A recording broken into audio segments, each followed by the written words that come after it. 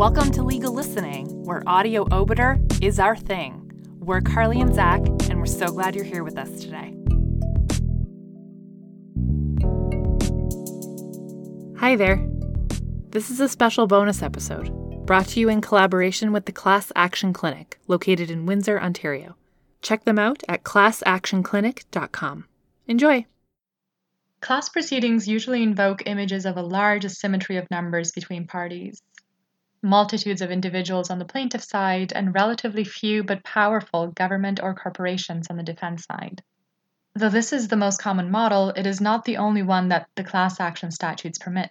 Ontario's legislation also contemplates defendants to act as representatives of an entire class. Section 4 of the Class Proceedings Act, or CPA, allows either party to ask the court, at any stage of the proceedings, to appoint a representative defendant. They need not be willing. This role can be imposed on them so long as the court believes that they would vigorously defend their position, insofar as it aligns with that of the class. Now, this may lead to a bilateral class action, that is, a class of plaintiffs against a class of defendants. And though exceedingly rare, one such action was filed in Ontario last summer by a proposed class of long-term care or LTC residents against a proposed class of LTC homes, as well as the municipal and provincial governments. Now, in what situations do these actions arise, and how do they differ from plaintiff class actions? While the idea of a defendant class proceeding was present at the origins of class action legislation in Ontario, their potential remains largely unexplored in both theory and practice. The Ontario Law Reform Commission's 1982 report, on which the CPA was based, devotes only 3 of its 880 pages to defendant class actions, deeming them sufficiently discrete to merit separate treatment. Now, in these few pages, it contemplates these actions may arise in situations of unincorporated associations or where individuals unrelated to each other have committed a wrong in common. Now, such cases were anticipated to involve antitrust, securities, or environmental lawsuits. In practice, they have involved Aboriginal land title, conspiracy, fraud, copyright, and also the mere seeking of a declaration. The first case to be treated by Canadian courts was Chippewas of Sarnia Band and Canada Attorney General.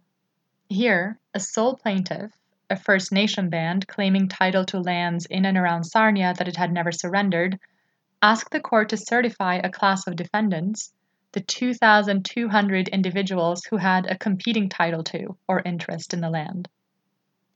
Now, the interest, which could be traced back to the same letters patent that was issued in 1853, gave the plaintiff a claim against each individual. The court granted certification of the defendant class over the objections of the named defendants, who argued that defendants could not be included in a class against their will. The court stated that Section 4 of the Act does not require that all potential defendants be named prior to certification of the proceeding, nor is the provision expressly confined to willing or consensual representative plaintiffs. The second case, Barrie and Pulley, was a bilateral class action alleging fraud, conspiracy, and interference with economic relations, involving pilots from Air Ontario and Air Canada. When the former company was acquired by Air Canada, leading to issues in pilot seniority, pilots from Air Ontario asked the court to assign Air Canada pilots as representatives of a class of 1,682 defendants. Again, the court agreed on the basis that the plaintiffs had a cause of action against every member of the defendant class, and defendants can choose to opt out and be sued individually.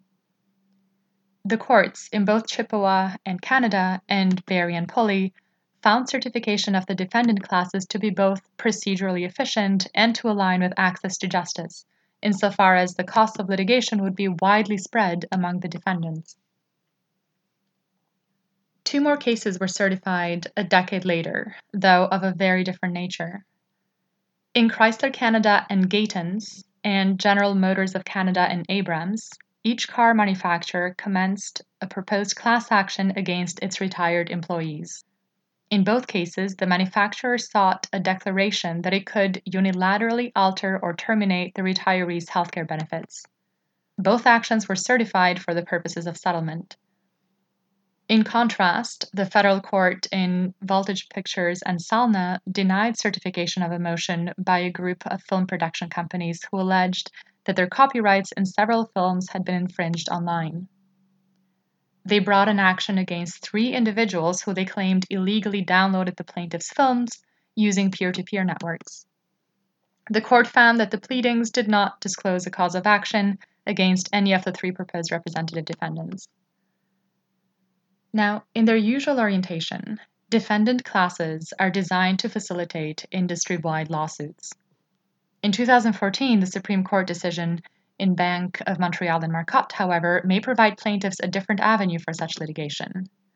In Marcotte, the court interpreted Quebec's class proceeding rule to allow a representative plaintiff to sue multiple defendants, even if the plaintiff does not have a personal cause of action against each defendant, so long as they represent class members who do.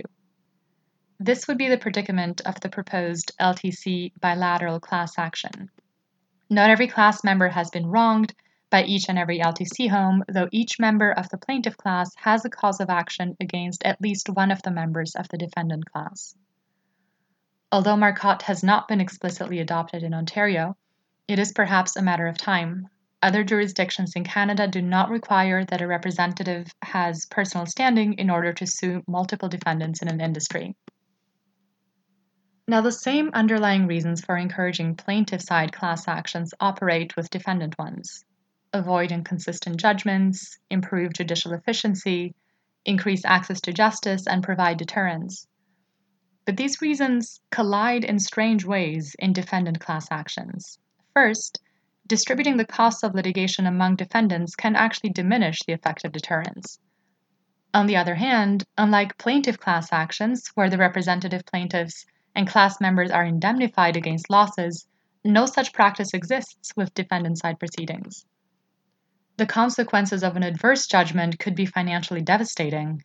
In this light, an opt-out regime that does not require affirmative consent from each class member may cause serious financial consequences and give rise to due process concerns. After all, a defendant class member has little control over their own defense, may be represented by a defendant who is not willing, so long as they're likely to vigorously defend their position, and is liable for both damages and adverse costs. Though treated similarly to plaintiff class actions, defendant class proceedings are peculiar and create awkward tensions in principles that undergird class action legislation.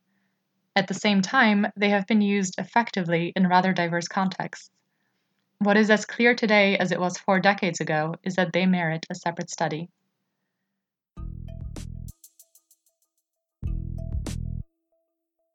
Thanks for the listen, friend. I hope you're able to enjoy that case and learn something new from it. Legal Listening is founded by Zach Battiston and Carly Lyons. It is hosted by Zach Battiston, Carly Lyons, and you, our listeners. Executive produced by Zach Battiston, Carly Lyons, and Anthony Radomile. Audio engineering by Anthony Radomile. Graphic design by Julie Lundy. Check her out online at julielundyart.com. And music done by Matt Radomile at radandkel.com. At Legal Listening, we're always open to new ideas, suggestions, and of course, guest readers. Check us out on Twitter at Legal Listening or online at legallistening.com. Legal Listening, where audio obiter is our thing. We'll catch you in the next case. Bye now.